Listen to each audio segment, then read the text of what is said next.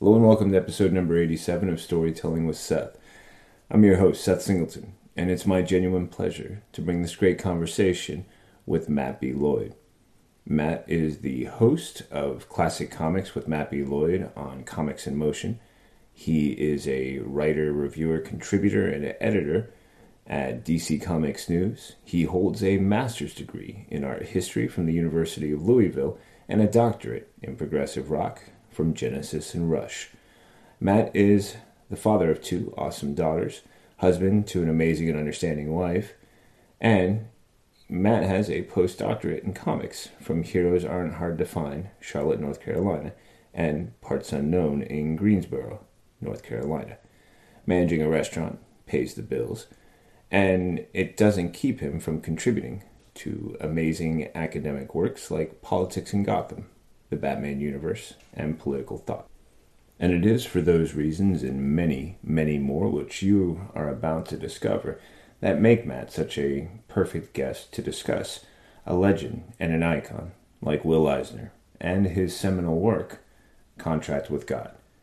Join me now for a great conversation with a wonderfully engaging, thoughtful comics fan, aficionado, and I believe one of the many living examples of encyclopedic knowledge and so adept at recalling it all, I can only sort of shake my head in wonder and amazement.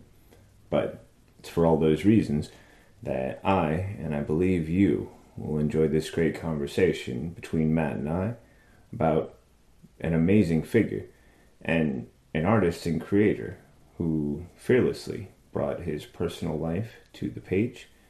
And because of his bravery, we, as comics fans, as fans of stories, as fans of those pieces of art that move us, we are better for it. Join me now for this great conversation. Hello and welcome to another episode of Storytelling with Seth. I'm your host, Seth Singleton, and it is my genuine pleasure and delight to have with me today Mr. Matthew B. Lloyd from DC Comics News. Matt, how are you, sir? I'm good. I'm good. Thank you for having me. I'm feeling It's my genuine, good. it's my genuine pleasure. I do want to point out the fact that you will also, if you listen to podcasts and if you've listened at all to Comics in Motion, you'll be aware that Matthew B. Lloyd has recently launched his own podcast show on Comics in Motion. Matt, can you tell us a little bit about that so people have an idea about your background? Yeah, that is a show called Classic Comics with Matthew B. Lloyd, and what I do is I cover material that is pre-Silver Age. There's no company alignment or anything like that. There's no particular genre of books or characters, but I just cover stuff pre-Silver Age. So I've done stuff on newspaper ships like Terry and the Pirates, old comics like the original Daredevil that was published by Lev Gleason, something that a lot of people may not have heard of. And then my show that just came out this week is about the Human Torch and the Submariner and their first meeting in 1940 in Marvel Mystery Comics and their battle and whatever. But I talk a lot and have a spider web kind of mind, so I tend to go on in different directions with things as well. Even though I have a purpose, that actually ends up talking about the Marvel Captain Marvel movie also because I found a connection in my brain and I went right to it as part of it. So lots of stuff like that. I like to. I've always enjoyed old comics, especially stuff from the 40s, especially stuff from newspaper strips. I don't know why. There's something different about them. To me, they're much more sophisticated and grown up than a lot of the basic comics we think of when we go back to the Golden Age. And sure, I enjoy picking up a DC Archives book from the Golden Age and reading the original stories of Superman, Batman, Green Lantern, all that stuff. But you go to the newspaper strips and there's just a maturity to a lot of that stuff that's well beyond the basic comics. And I think we'll get into that with talking about Will Eisner and not just a contract with God, but his spirit stuff and really anything he did. He was a real innovator, and that's how that connects. And that's why I just thought of that. Well, it's one of the reasons why I was so excited to contact you and ask you to come on for this episode. This episode, as you've alluded to, is going to focus on Will Eisner. Last year, I had the chance to sit down with Danny Fingeroth, who is a Marvel writer and is currently the chair of the Will Eisner organization, and Oh, he wow. chairs the Will Eisner Week. Yeah, he was so great. He recently wrote a book about Stan Lee and his experiences and stories that he learned while working with Stan Lee. And then later, he and Stan did a lot of projects together in collaboration with Will Eisner and Will Eisner Week. So Oh, it was often that they got to hang out. He had some great stories, and he also just sort of gave me a reference point for Will Eisner. And I always understood his value because he was so often referenced in regards to one of the earliest pioneers and figureheads of comics.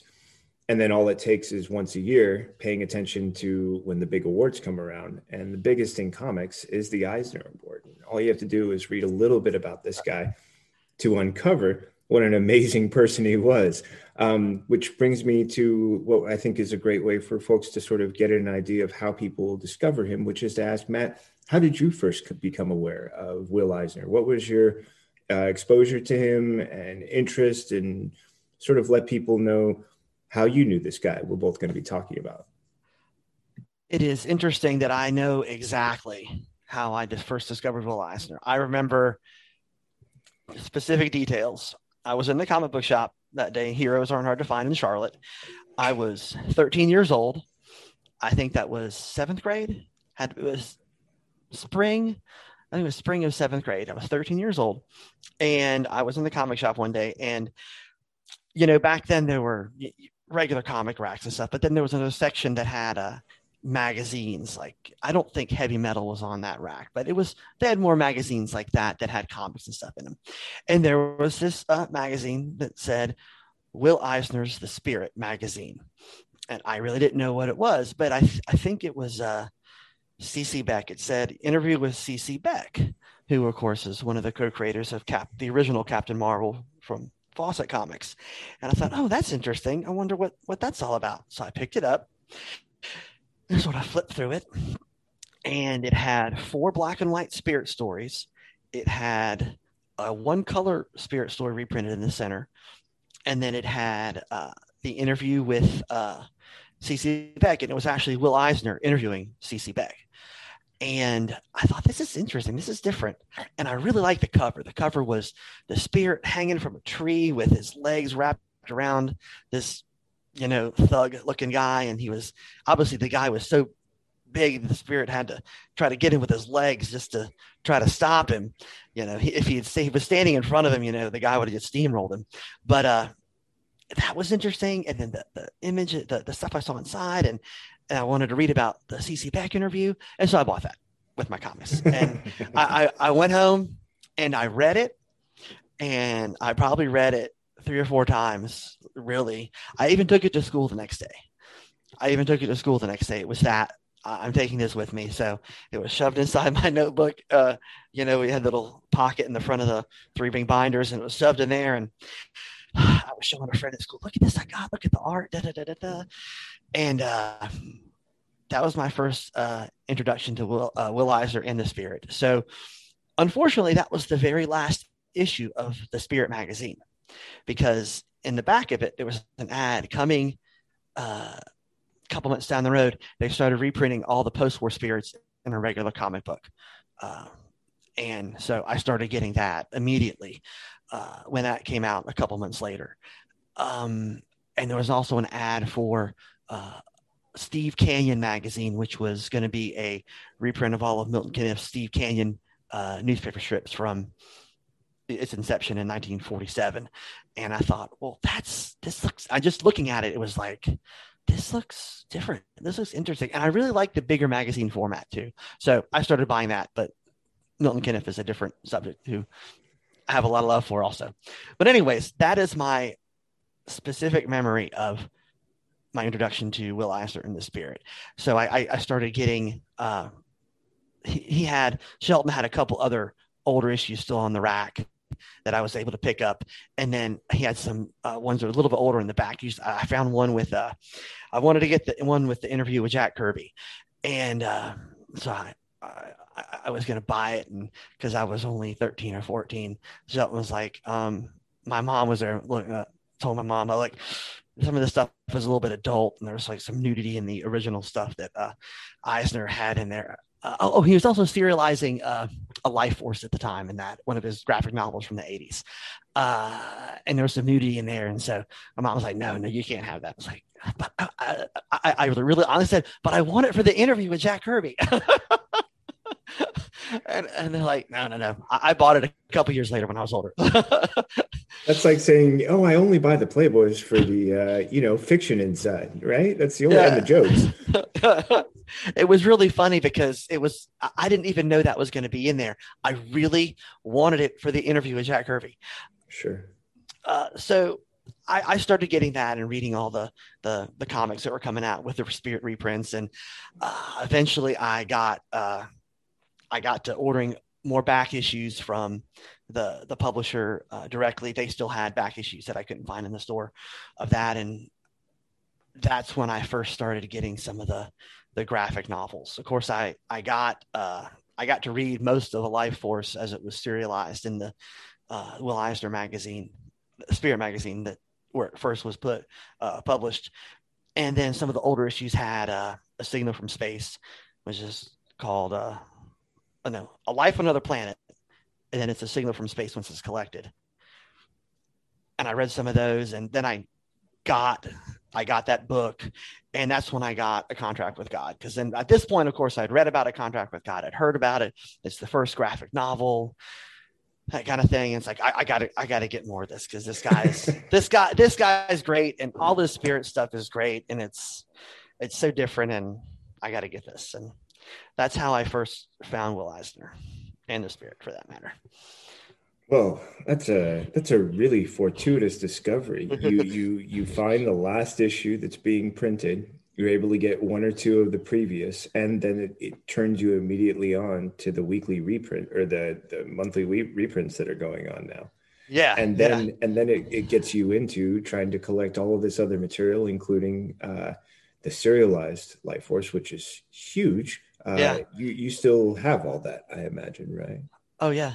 Because I've seen glimpses of what I believe is a very impressive repository for all things comics related. Yes, there is a substantial, how shall we put this? Collection of goods. It is. Off the top of my head, there's probably close to 20 long boxes of comics, plus and a number of shelves of collected editions, be they trades, original graphic novels, reprint, all that stuff. Just every shelf in my other room is full of DC Archives editions, showcase, the showcase editions that DC did, the black and white reprints of those books, Marvel Essentials, those things, just tons of stuff everywhere.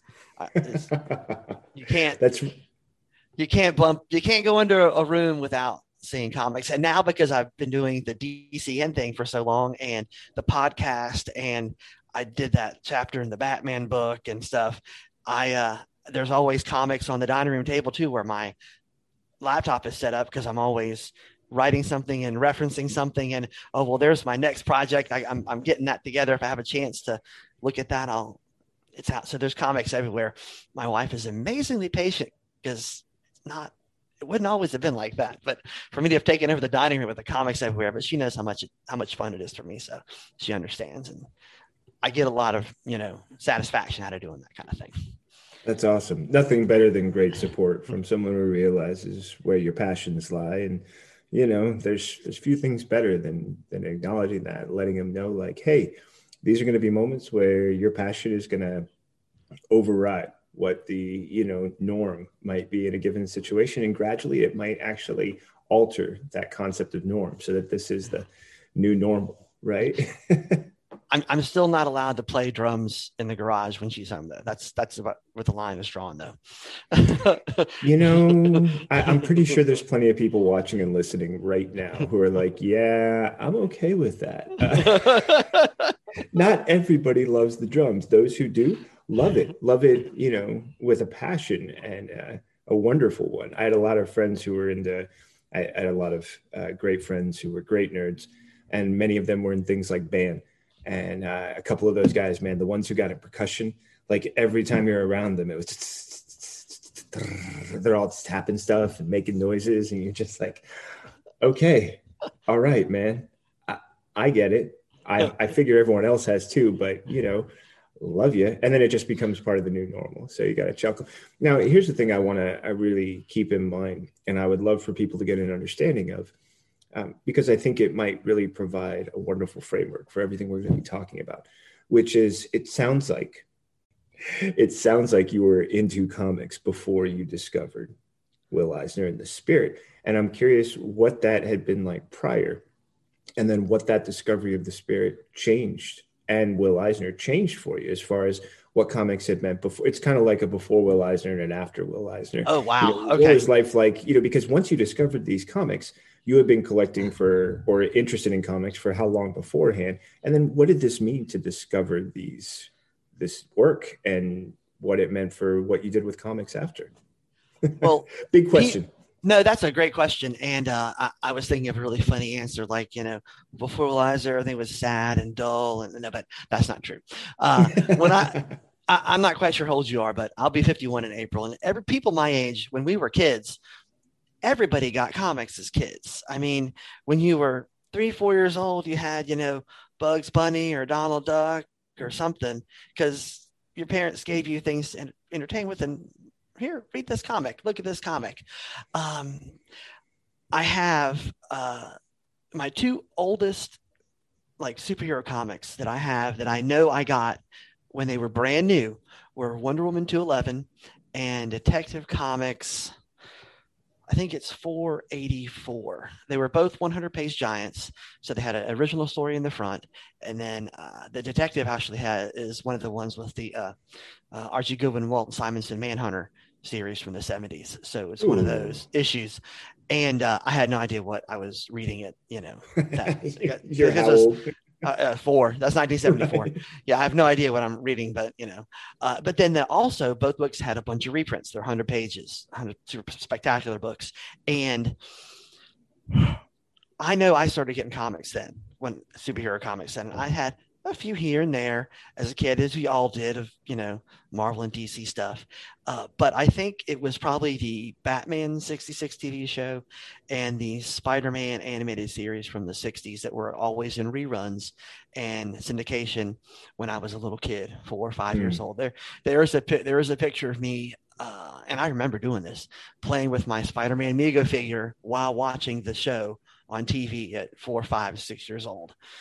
So I know I got into comics really early. And then we traded. I don't know if I ever traded comics with friends, but I remember going to the 7-Eleven and the newsstand with friends, and we would buy comics. And then Heroes Aren't Hard to Find opened up in Charlotte when I was 10 years old. And my mom saw a newspaper article about it. And we, one Saturday, went down there, and oh my gosh, there's a whole store devoted to comic books. And I here were these long boxes of old comics. So this is, and you're looking at comics that are from the 60s and such. And I'm, 11 years old at this point, and it's hard to wrap my brain around what I'm looking at. And I went to the Heroes a few times. Every couple months we'd go, and I'd get a couple back issues or a new big here or there. And then when I turned 11, I got a gift certificate from my parents to Heroes. And I not only got some new comics and such, but I got the Overstreet Comic Book Price Guide, the 11th edition that had just come out. It was on my birthday. And that just opened my brain up to a wealth of uh, information. And that's kind of what sort of locked me into comics as more than just, you know, simple entertainment. I started looking at it as something I wanted to be involved with and collect. And I started to pull lists then and got, you know, only 5 books a month or something, you know. Uh, so I was reading superhero comics, basic Marvel and DC stuff at that point. Um, Finding Will Eisner's Spirit showed me that there was a whole other world of comics and things called comics that were very different from reading the monthly adventures of Spider-Man, Batman, Superman, the standard. You know, this is before direct direct sales had really started. This is before DC launched Legion of Superheroes and New Teen Titans Baxter editions in '84. This is before that, so comics were still uh, mostly sold on newsstands at the time. So to find this stuff that was really different was what would really change my view of what comics could be. And I think one of the biggest changes is in getting that spirit stuff. It led me to Milton Caniff and Steve Canyon and Terry and the Pirates and other newspaper strips, and seeing comics as an art form, as a unique storytelling medium that is not film, it's not illustration, it's not picture books that are illustrated, it's not prose. Obviously, there's so many different things you could do with comics and how you can tell stories with comics that you can't do in any other medium. Sure, we are so excited about all these comic book films that come out because it's the characters we know and love, but it still doesn't translate exactly. There's something different about the experience. And that's what I think seeing the stuff Eisner did and the other things that um, finding the spirit in Will Eisner led me to discover, especially newspaper strips. I'm going to be big on newspaper strips because they are significantly different from even the regular comic book experience because the way you have to tell a story.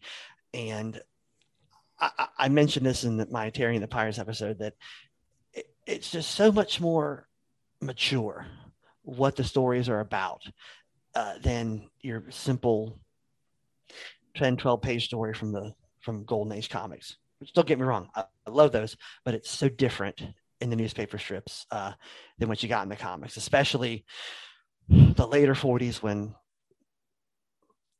things really got going. And I guess, anyways, so that's really the difference. So, did that answer the question? That was a long answer. I kind of forgot where I was for a minute. I was like, I'm talking about myself and a 4-year. Oh wait, yeah, Will Eisner. That's right. Well, you gave us a great context for what your experience to comics had been before that. Uh, mine, I'm a little bit younger than you, but not by that much. And you're actually pretty close to my wife's age. And so that's a pretty good frame of reference, for me, because I was aware of some things that had come before I sort of gained any awareness of what's going on in the world or, what is happening around me, and that certain things would be in rerun. But I was also lucky enough to come of age during a time when like the Wonder Woman TV show was a big deal. And I had the world's biggest crush on Linda Carter, and no one could, top my absolute love for her. And the fact that she every once in a while would spin and wear a different Wonder Woman outfit, like the one where she goes underwater, hands down. That's the first one I think of. Yeah. I remember that. It's one of my favorite episodes to this day. I can think of that moment exactly and be like, that is the coolest concept. Everyone should be able to spin in a circle and have the exact outfit they like. It was just, it opened my mind to the possibility. But I think you've also introduced that idea, which is really important, which is what comics have been so far. I mean, up to the point when someone discovers them, there's a whole history that predates that moment of discovery. And that's a really fun idea because that's where so much of Will Eisner's earliest impressions were made, in that history. And yet there's also the reasons why. Keep in mind that, as you said, there were so many different houses at the beginning. There were so many different companies publishing books. There were so many different ways to approach the medium. And then there were people who were doing things that defined certain mediums, gave them a structure in a way that others looked to and said, that's utilizing the medium, that's understanding what the medium is possible, and also how to use all of its possibilities to tell great stories. And with that is also the idea that people were getting these in books sometimes, but also you had the strips. I'll hopefully get a chance to talk about it when it becomes public, but I recently got the chance to work on a web strip series. Oh, I'm only cool. about 8 Cool. episodes in, but the concept for me writing it, because I've just done the writing side, has changed the way I think about stories. Like I tried to read, I tried to look, I read through McLeod's understanding, I was reading Mm. through some Will Eisner stuff. And then there's the application of it and the whole way that you want to like understand what you work with. I still feel like a babe in the woods. It's really fun for me. I've written a couple of other comics scripts that I'm curious to see when I get a chance to start talking about them more publicly. Right now, I can't. I just I'm allowed to allude to the fact that I've written them, Right, but right. it's really hard to share a lot. But it also in the process just exposes your understanding for what it is that you believe you're experiencing, and then also what it is you can understand through a reread or when compared to something else. So what really sort of catches me is one, you saw not only from this experience what the value that Will Eisner had brought to comics through the spirit and was continuing to do, and then also in the long form. But then it turned your eye towards what also, the fact that he had done a strip that had existed for so long that had also shown what possibilities existed within comics, which then led you to other comic strips. And then that all comes to this other idea, which I love, which is that when you're talking about comics, yes, we are all excited about the movies. One of the reasons we're excited is because the technology's at a level where it can actually, as closely as possible, represent these things that occurred in comics, which even when they try, they come close, but they never quite match the glory, the wonder, the atmosphere that somehow comics can create through certain images, certain splash pages, certain styles that you just look at it and you're watching the film and you're going, they came pretty close on that one. Or these are some moments where they actually like did their best to take that and put it here. But just because that's what they're going for, it doesn't mean they always get it, right? Or that they understand it. Right. And I think sometimes they'll do a great job and they'll have an image. First thing I'm thinking of is the Daredevil movie by Mark Steven Johnson with Ben Affleck, and the opening to that, to me, that is he understands what he's doing. I think with that opening scene where you hear the pounding and you don't know what it is, and you realize it's the rain falling the way he's hearing it, and the rat running along the street, and then the camera goes to the street and it pans up the front of the church, and you're like, what's, and then there's Daredevil hanging onto the cross on the church, and you're like, all right, you not only get it, you actually took a scene from an actual comic and proved that proved your nerd quotient, because that's right out of a comic, and it was just perfect. And that, to me, he got it. But a lot of times I think they don't tend to get it. They don't always understand what they're doing. Sometimes they do, sometimes they don't. And that's kind of where the disconnect is, because I think filmmakers don't always understand the form and how it's told differently, and how that impacts the stories that are told. And it's great to be able to translate, like I said, these characters and stories you love, but to me, often character is missing in the movies, and they'll make a change that seems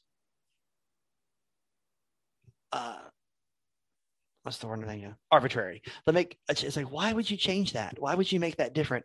Why don't you just do it like it is in the comic? Because that's proven to work, and it's important to the character. Just make him like he is in the comic. You don't need to change that just for your movie.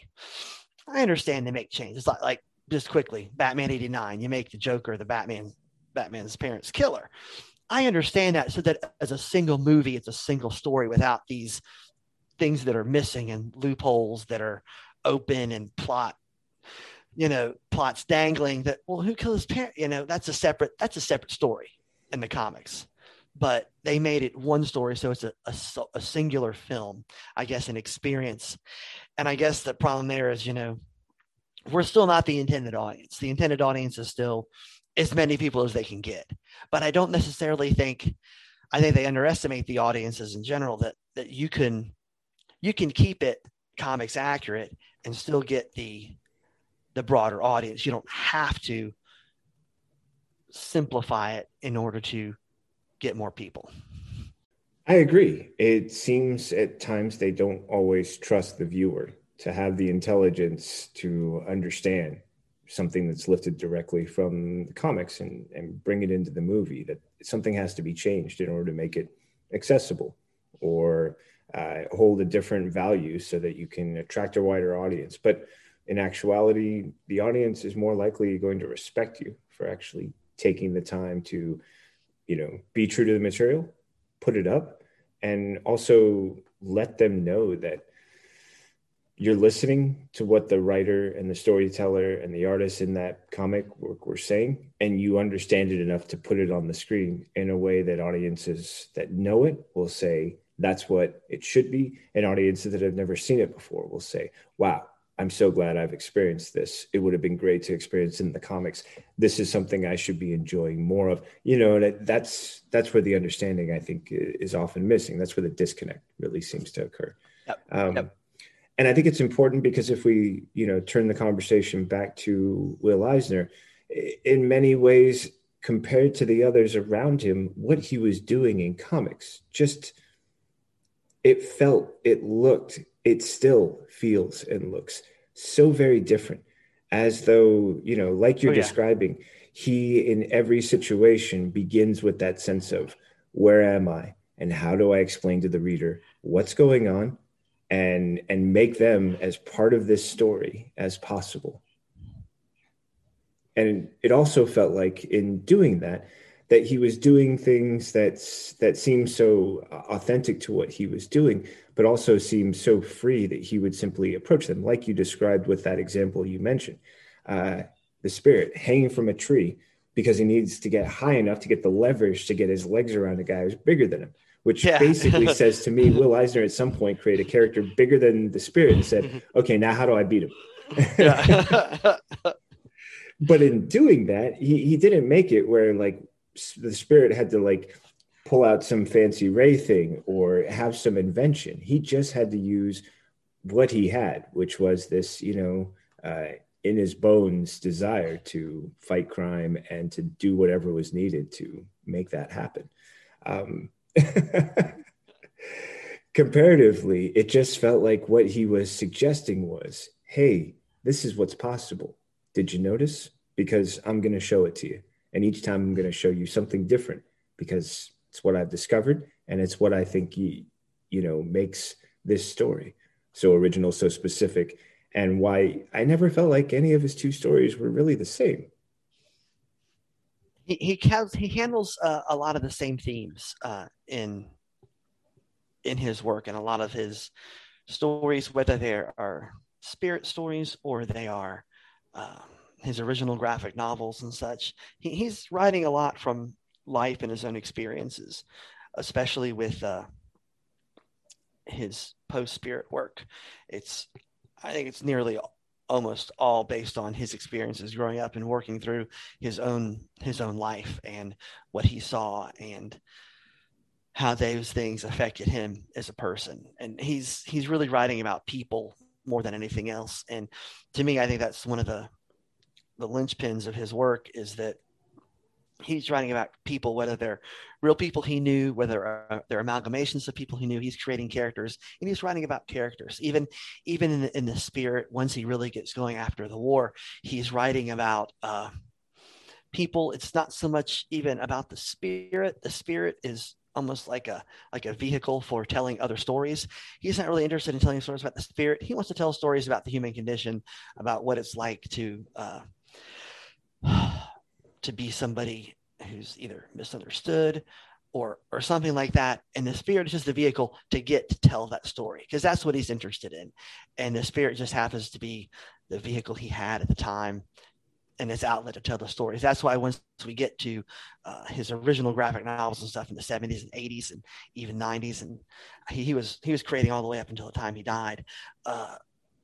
It's about people, and sometimes it's, like I said, it's real people. Sometimes it's autobiographical or semi-autobiographical, but it's always about character, and that's what I think draws me in, because I've learned about myself, whether it's a movie, a regular prose novel, comics, whatever I'm watching. I want the characters. I want the characters and the real human emotions and the relationships. That's what does it for me. Thinking in terms of comic book movies, I think my favorite example of that is Captain America, Black Widow, and the Falcon in Winter Soldier. Their relationship, and that movie. Sure, it's about Shield and Hydra and all that stuff, but more than anything else, though, it's those three plus adding Bucky's character as they're trying to bring him back. Those three characters, how they relate to each other, and the real human emotions involved, that they get so right in that movie that it doesn't matter if they change some of the incidental stuff with the comic accuracy bits. That's what draws you in. That's what makes it a great movie. They didn't adapt Ed Brubaker's story exactly, but they used the basic ideas, and they had that core friendship between the three of them, and then of course Winter Soldier himself. And that's what makes it, and that's what makes Eisner's stuff so good, is that it's real people, and you can relate to that. And I did make notes about after rereading this for getting together today, so I would have something specific to turn to. And as we're talking, I'm starting to think about some of the things I wrote down. So we'll get to that at some point. But yeah, it's this real people, the real emotion, that is what I think Eisner draws you in. But of course, with Eisner, you got to talk about how he does it also, because it's a special medium, as we've discussed already, that's unlike anything else. So he's doing things that are, it's not your simple 6-page panel comic with a caption and some dialogue here and there, and he's doing different things and stuff. But we'll get to that as we get into the book itself. I won't jump too far ahead. That's okay. Let me actually offer this as a segue, because it was a great opportunity when I was talking with Danny last year, and it's my first introduction to Will Eisner. And it was when I was lucky enough so nearby my junior high and high school was the local library where I grew up. And I could go to the comic shop, but I couldn't always afford everything at the comic shop. So before I had fully invested in just giving over my paychecks to comics and accepting that was my fate for a period of time, I was also looking for ways that I could enjoy comics through the library. Because every once in a while I'd discover something where I'd be like, where did this comic in the library show up? What happened? And so I found that there was actually a section of history on comics, and I discovered this book. And it was lovely because it went through the history by showing reprints of great moments in comics. And one of the ones that blew me away, and to this day still impacts me, is Bernhard Schnabel. Oh, okay. And what also stuck with me was within a year or two of that, discovery, the band Pearl Jam, which was a big 90s fixture, had come out with their second or third album. I think it was their third. And on it was a song called Given to Fly, which when I would listen to it, I swore felt like the story of Bernhard Schnabel. And I would have never made that connection until I had discovered this. But also the story of Bernhard Schnabel is the thing that attracts me the most to what you're talking about, which is the characters. Because I felt in that story, and this book did a wonderful job of highlighting this, we got to see that Will Eisner was telling a story about the spirit chasing some bad guys. But what was actually the story that pulled me in, and I believe most readers, is the story of this guy named Bernhard Schnabel, who, has a miserable office job that he hates, people that he doesn't like. And he has a gift that he never shares with people. And that's that he has the ability to fly. And he suddenly hops out of a window and flies around in like full, and I'm sitting there going, how does this happen in the 40s? And it's Eisner saying, hey, you don't know it didn't happen, because by the end of the story, there's a tragic ending. And only the spirit really has a sense of what might have occurred. And only the reader knows the full extent of what's happened, or the full story of Bernhard Schnabel. And I suddenly, through that moment, also became aware of the fact that the spirit I might have heard referenced at times or seen glimpses of had now shown to me that comics, for a period of time, when they weren't just about the newest, because also when I'm discovering this is the 90s, right? So I'm Yeah. surrounded Oh, by Image and Image, yeah, right? yeah. And it's just like, Wolverine Big is on Flex, 9 out of every 10 yeah, Marvel comics. right. Well, not only that, but everybody has to have like headbands and Yeah. gauntlets and leg straps and holsters and bands and bandoliers. And there was a lot, and flexing. And, there was Yeah. just a lot of like overdeveloped visual appearance.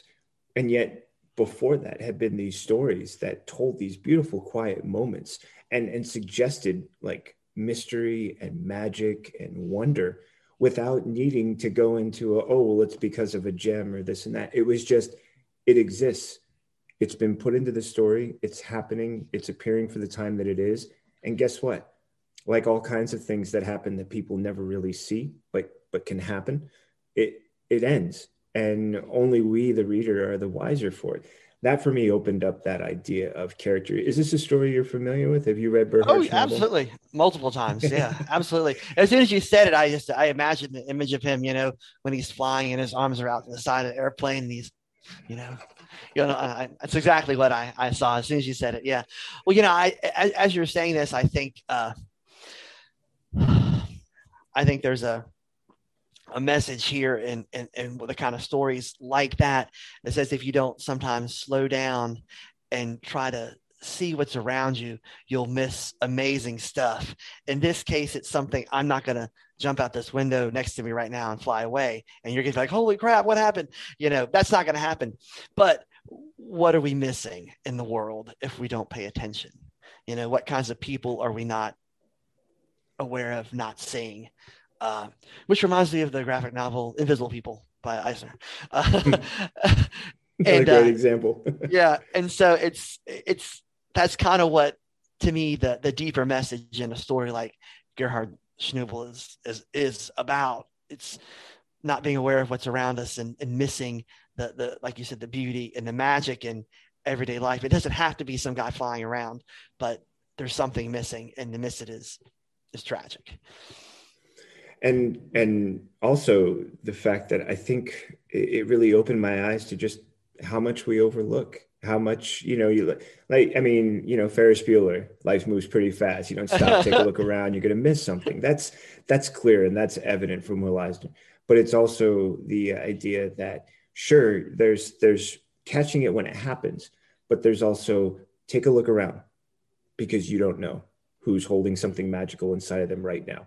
Right. And I think at times comics have done a wonderful job of having characters who have amazing abilities, but in the real world they are, in the eyes of others, useless. Like, they can't hold a job, they can't keep it together, they've got emotional issues, they've probably got trauma of some kind of PTSD from what they've experienced because of what they can do. And yet at the same time, we're human beings, our abilities of perception and understanding, but only sometimes. Otherwise, it's always been this idea of, I have a power. I've discovered that I now must use my power for good. There is no question. There is no doubt or uncertainty. It's just given, right? And Yeah. and there's a healthy, opportunity, a spectrum from disheveled, broken mess to upstanding, perfect figure, epitome of all things. And Yeah. he did a wonderful job of showing us so many levels of that. And I always thought Bernhard was a great example of, one, pay attention to what's going on around you. You could miss magic if you're too busy rushing on with your life. But two, even if it's not happening, you don't know who around you has that thing inside them. And like you, is hoping that someone else will get the chance to see what makes us beautiful, wonderful, specific people who want to be Yeah. recognized for what we have, and rarely, if ever, get the chance to have that recognition. How it is that we all have this thing in us that we would love Yeah. for others to experience. And Yeah. Will Eisner was telling that story through Berhard and through so many of his other characters in one of the recurring themes that you had referred to, that he often loves to tell stories about: the human beings, the people who aren't the superheroes, the people living everyday lives, their quiet moments of tragedy and Yeah. and what they're experiencing, because the medium has the ability to show that to us. It has the ability to make that seem fresh and new, and also open our eyes to something we don't normally pay attention to. I feel like that's not a bad way for us to segue into Contract with God. And here's my copy from 1985. Yeah, you have me beat on that one. I completely accept that. This was actually something that I've been, I don't know, I have certain books that I get and I've still got wrapped in plastic, because to me they're that moment. Because when I open them, it's a gift to myself. Like, Mhm. I've created that time where I'm going to sit down and enjoy that. Contract with God was one of those I waited for a long time to pick up. Okay. And getting the chance to read it before we talked, I'd seen so many references from that history of comic books I mentioned in the library, Yeah. and other examples throughout. But reading it all the way through was a really powerful experience. And I would love to get some context, because you read it before I did. And also, you got your copy in 1985. You had also, as you mentioned, heard about it. Yeah. Looked into other works by Will Eisner before you got it, and then you eventually got it. What was that like the first time, and then reading it through recently again? What was it like to experience it those two ways? When I first got it, I got A Contract with God and a couple other of his. I know I got A Signal from Space probably at the same time. And I mean, I'd heard this is the first graphic novel. This is the first time someone has written a longer form book is like a single story. And the fact that it wasn't about superheroes, I felt was significant. And I was still at that point in my life where, so what do you mean they're comics not about superheroes? Because you're a kid and you're reading comics and it's superheroes, at least from most of my experience when I was younger. And I think I was just shocked at the time at how adult it was. I think it went over my head in some ways. I think because I could certainly look at it and appreciate what he's doing visually, and his technical skill in both his storytelling as well as the actual images themselves. But I think in rereading it recently for this, I got a much better understanding of what he's doing as far as the themes and that aspect of the human condition that he's addressing in each of the individual stories. Because it's not a single story. It sounds like it's a single story, but it's 4 stories. And I think it has taken my own maturity as an adult to be able to go back and understand a lot of the things that are in the book that I didn't get probably at the time. I mean, I knew I had to have it at the time, and I knew that I had to read it, and it was an important work. And like I said, I got some of it, but I don't think it's until you're older that you've had some more life experiences, maybe some that are similar, that you can relate to, that makes it more important.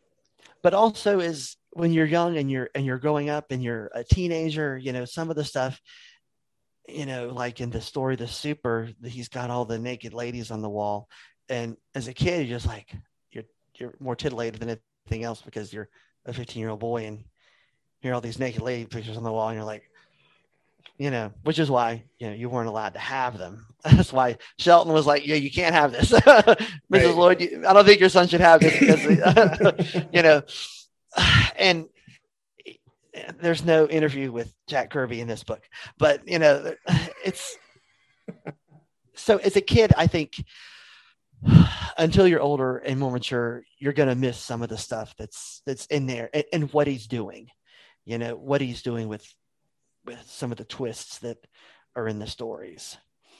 And, I think of the very last page of the very last story with the oldest son standing on the balcony, just sort of staring off and until you're older, you don't get what's happened to him really and what's changed because you're 15 years old, you're still a kid. It's for whatever you may think of yourself as a 15-year-old, you're still a kid. Whatever your maturity might be, you're still excited by what's new. And mm-hmm. for most 15-year-olds, there's a possibility that what you pointed out, the TNA is what really draws the eye. That's what really is going to be your focus. And so much of what else is going on can be lost in that. I do think, when you're talking about that feeling of what it's like to try and understand what this means before you've had the life experience that he's reflecting on, the message isn't as clear. If I was reading this at 15, I would be more excited by the idea of being 15 and an older woman, like, wanting to seduce me, as is suggested in one of the stories, or the idea of, like, being old enough to just have all these, this access to girly mags or stuff like that you're not allowed. It's forbidden. So there's like this, like, possibility of like, oh, wow. So when you're older, you can do what you want and all this stuff that you're not allowed to get to, you can get to, but he doesn't paint it in like a glorified way. It's not like the guy, with the stuff on the wall is the guy you want to be. He seems really unhappy. He seems a little broken down, at least physically. His features just feel like laid down. Everything about it feels like, it's not quite sorted, not quite tawdry, but very depressing in its own context. And that's a truth and honesty I really. It's amazing he makes you feel sad for him, though. He makes you think, you empathize with him. Even though he's set up as the person that nobody likes in the building, the super, because he's kind of a jerk and stuff. And then you see that he's just all by himself, alone. The only thing he has to keep himself company are these,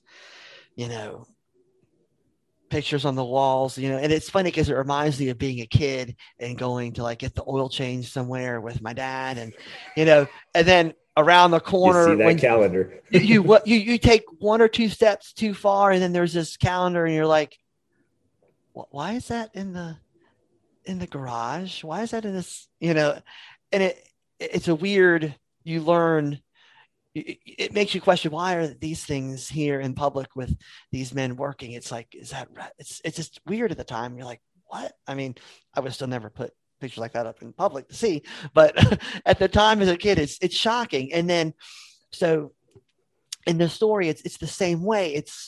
But as an adult, you see it as you see it a little differently instead of as you would as a kid.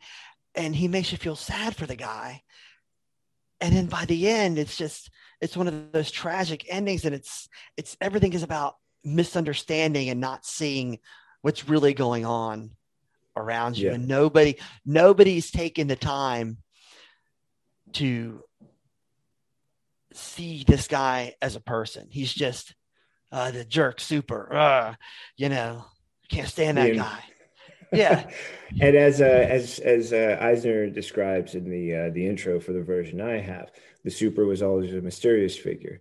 He was just this guy who was always wandering the halls and fixing the pipes. And there was something like scary about him because he was always grumpy and probably, worn down by nagging and complaints and problems and things like that. And also what I find interesting is that he's the second story in this book. The first one refers to more about the title, The Contract with God.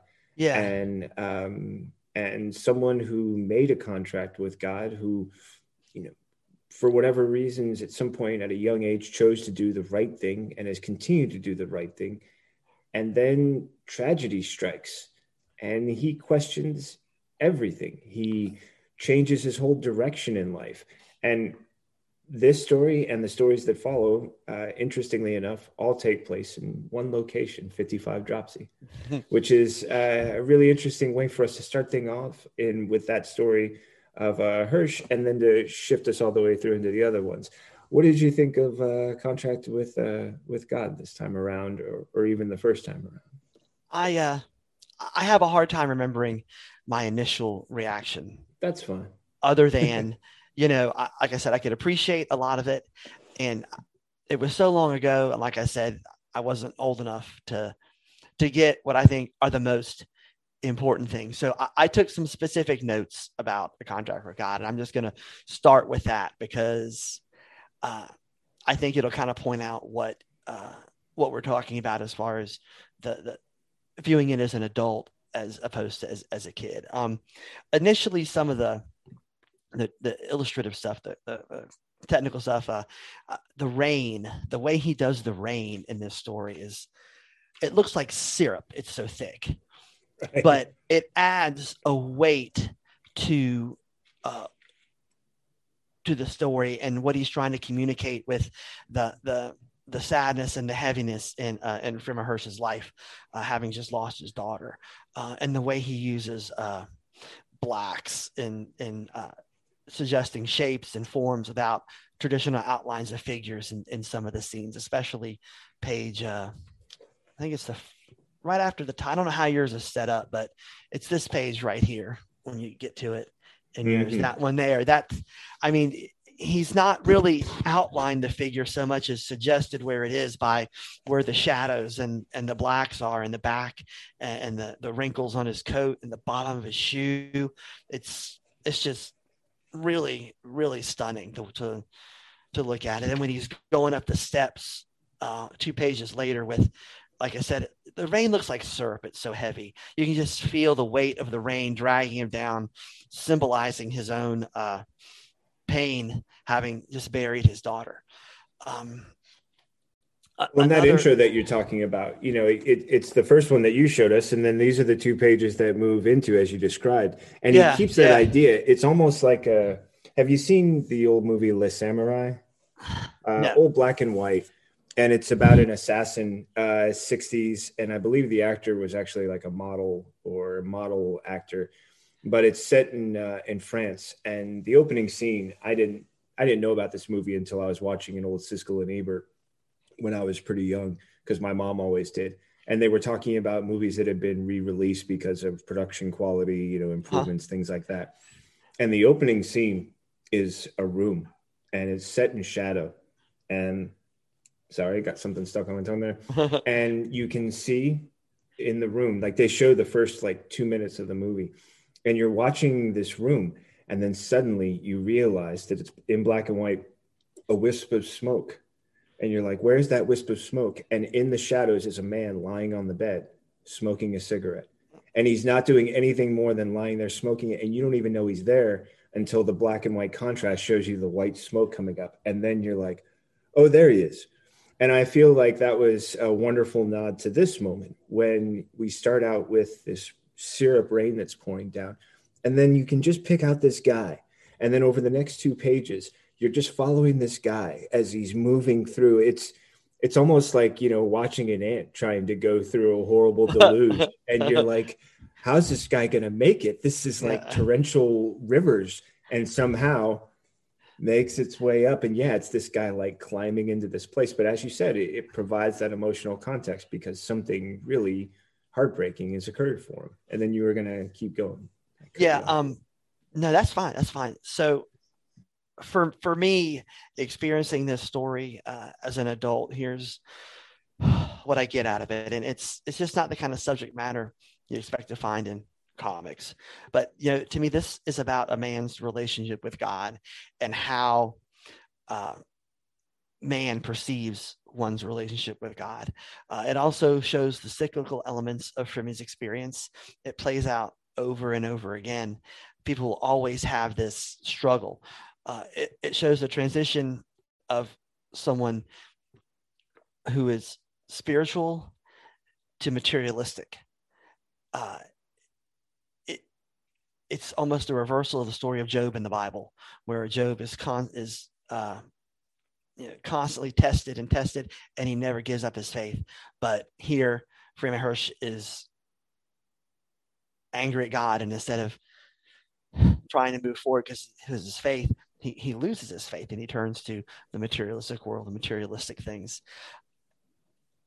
But you can see he's constantly trying to find his way back to God in the story. He doesn't totally give up. But he's heard enough that he's gone away and he's trying to come back. But he doesn't seem to understand that you can't do it on his terms. He's got to do it on God's terms, because God's not going to change. But Freeman Hirsch has to change. He has to have that change. And I think what is so significant about that is that, depending on one's own spirituality, we all have moments in our lives where, if we are believers, we feel like, just like Job, why is this happening to me? Why do bad things happen to good people? Why has this happened? And what does it mean? And I thought God was good and all these things. And I think that's something that I saw this time that I didn't get as a 15-year-old kid. Because even as a 15-year-old kid, whatever your spirituality is like, it's really fresh still compared to being 50 years old, and all the different aspects of your life that are going to impact how you view God and spirituality and the way the world works. So I don't know if Eisner himself was trying to say something about his own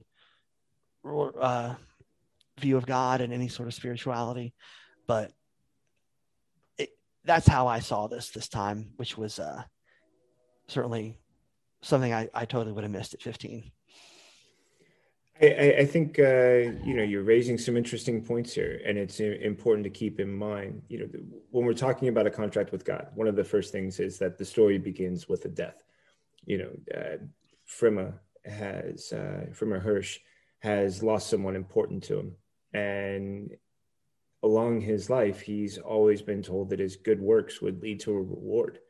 Mm-hmm. And he believed that bringing up a child that wasn't his, an orphan, and making sure that she had everything he could offer, is taken away from him when she is lost to a tragic disease. And in his foreword to this one, he mentions the fact that this is a story about Will Eisner's personal life, the death of his daughter, the tragedy involved with that, and how he wanted to tell that story and he couldn't for a long time.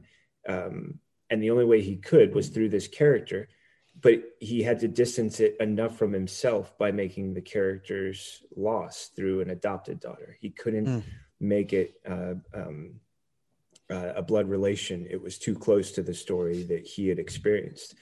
And then also in it is this concept of a boy which as we all start out at some point at our youngest selves, Freeman Hirsch was this kid who just did the right thing, who always did good by others, and was always told, and I felt this was important, that he would be rewarded for his good works. And at some point as a child, he makes a decision to pick up a stone after having a conversation with a leader of his faith, and saying, all right, if this is the deal, then I'm going to write down this contract with God in stone. Like he was setting in stone, like a 10 commandment or something. Yeah, like the reference point feels so beautiful and archaic, and also like so timeless. Like, what outlasts stone? Like very few things outlast rock. Even when we think of the petrified wood, like in some way it's been, ossified to become this bone stone-like structure. And in the doing so, he makes this agreement. But with the loss is the feeling of, what did it all get me? What did all these good works get me? now here I am at this point where the best thing I could have had is taken away from me. And now all I can see is loss and heartache. And I'm caught by the idea, as you suggest, that he then makes a decision to forswear all that he's been doing, make the decisions that will benefit him the best, play a little fast and loose with money that isn't his, and yet still come out on top, but always searching for that way to get back what he once had in the way he remembers it. That idea of how we picture things when we're young and how we expect them to be, and when the reality comes into play. And you brought up faith, which I think is a good point, because that's the reference point that Eisner is using. And he makes a point of that. But I feel like also he's talking about something that goes beyond faith, in that we come into being in the place where we are, and we come to understand the way things have existed before us and how they'll probably exist after us. But at some point, we make a deal with what is going on and what we want. And as we move forward, at some point, we realize that we no longer want to play the game by the world's terms, by the terms of the place we were born into. We want to establish things on our terms. Now, what leads us to that is individual. It's unique and specific to each of us. But it's that transition when we no longer are willing to accept what we have accepted from the world and the way things work. And we decide, no, I want something different. I want something else, or I no longer agree with the way things operate. And that can be in regards to issues of faith or questions of faith. It can be in regards to where we see our future or our possibilities, where we see ourselves eventually going, or what we've agreed is the limits of our possibility. You might think to yourself like, well, I was born here, I'm surrounded by this, and I'll probably end up doing something like one of the people around me, until you discover that there could be something else you could actually do. And now it's like, well, wait a minute, I don't know if I want to accept these terms that I've been told are the way the world works. For me, I take into consideration my father, who was a cotton picker of all things. Wow. Yeah, he lived in this little place right outside of Fresno, California. And it was this tiny little town. And from the age of like 5 until he was 18, he picked cotton for like a quarter an hour. Yeah, like you can't compete with my pops when it comes to like, you can't complain when you were a kid about hard work or things not being fair, because he was just like, my dad had this great saying, life is hard and then you die. That was it. It was a very cut and dry way. But then suddenly Vietnam was approaching, and his brother, who had returned from the Korean conflict as a mortar expert, and said, there's no jobs for guys who have expertise in mortars when they come back to the States. You need to get a trade because you're going to get drafted. And suddenly this kid from a farm who decides that he's going to enlist before he gets drafted, learns a radio trade, and leaves his expectations to suddenly like have a whole different approach to his life, would never have been possible if events hadn't transpired. Because when he goes back to see other people, when he would tell me stories about visiting his home, all the guys he went to school with are still in the same place.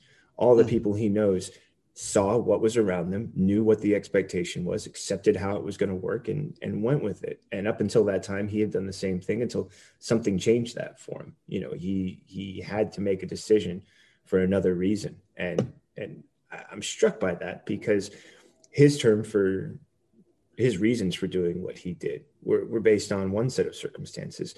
In this instance, the decision was made by Hirsch to pursue life based on the terms that had been described to him. And yet it was through a tragedy that he suddenly decides, okay, no longer am I going to play, by the rules of which I'd previously agreed to. Yeah. And then in doing so, at some point, he decides he wants to formalize the change. He wants to, say, okay, everyone around me knows that I'm missing something. How can I get it back? What if I make a new contract? What if I write a contract that works for what I want?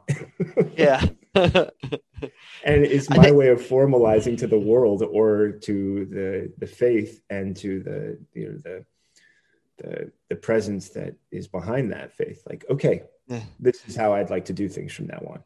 Yeah. Talk to me. Well, I think that's one of the things is that you you can't you can't do that. He can't change God in a story. He can't change God, but that's exactly what he wants to do. He wants to pigeonhole God into this contract that because he's solicited the input of the rabbis at the synagogue that this is the best way to do this and such, but he can't. That's what he's not learning. I guess through this. And the other thing, when you told me it was definitely about Eisner's own daughter, it really got me thinking that it is part of the story. Part of what he's working through is understanding that the gift he got was having the daughter, because it's really a situation for Hirsch that he was a single man and this baby just shows up. That really is a gift from God out of nowhere. And that having that child, raising that child, loving that child, even though she dies, is still the gift. And it's better to have learning that it's better to have had that experience and had that love in your life than to never have had that child at all. As painful as it is to lose it, I wonder now if that's part of what he was really trying to work through, because that's something I'm seeing now as we discuss it, that I wasn't really quite there the first on the reread recently, but it's making me think about it a little bit even more. And that's where we're going to go ahead and pause this really great conversation I was lucky enough to enjoy with Matt B. Lloyd. It was released on Monday, March 1st, the first day of Will Eisner Week. And I'm going to sit down with Matt and the owner of his comic book shop for some insider stories about Will Eisner and maybe some other fun names, faces, and legends of the comic creating industry. And then through that, you'll have an opportunity to look forward to part 2 of this conversation, which will be made available on Friday at the end of Will Eisner Week, heading into the weekend.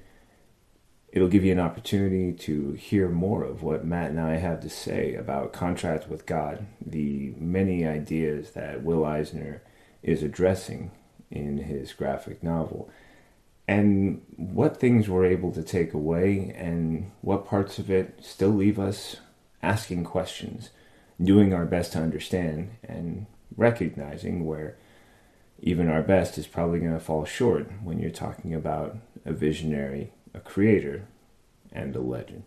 Thank you for joining me for this amazing episode, this wonderful conversation, this episode number 87. I look forward to bringing you the second half on Friday, and I hope you get the opportunity to join and see and hear my great conversation with Matt and his local comic shop owner. More on that for you to discover soon. Until Friday in part 2, thanks for listening to Storytelling with Seth. I look forward to hearing any ideas, questions, stories you might have. You can send them to me on Twitter as One More Singleton, or find me on the greater World Wide Web. Just type in my name, Seth Singleton, in the word story. Wherever you find me, send me a message. I'd love to hear what you have to say. And if you have a story, I should be sharing here on Storytelling with Seth. Until next time, I look forward to sharing my next story with you.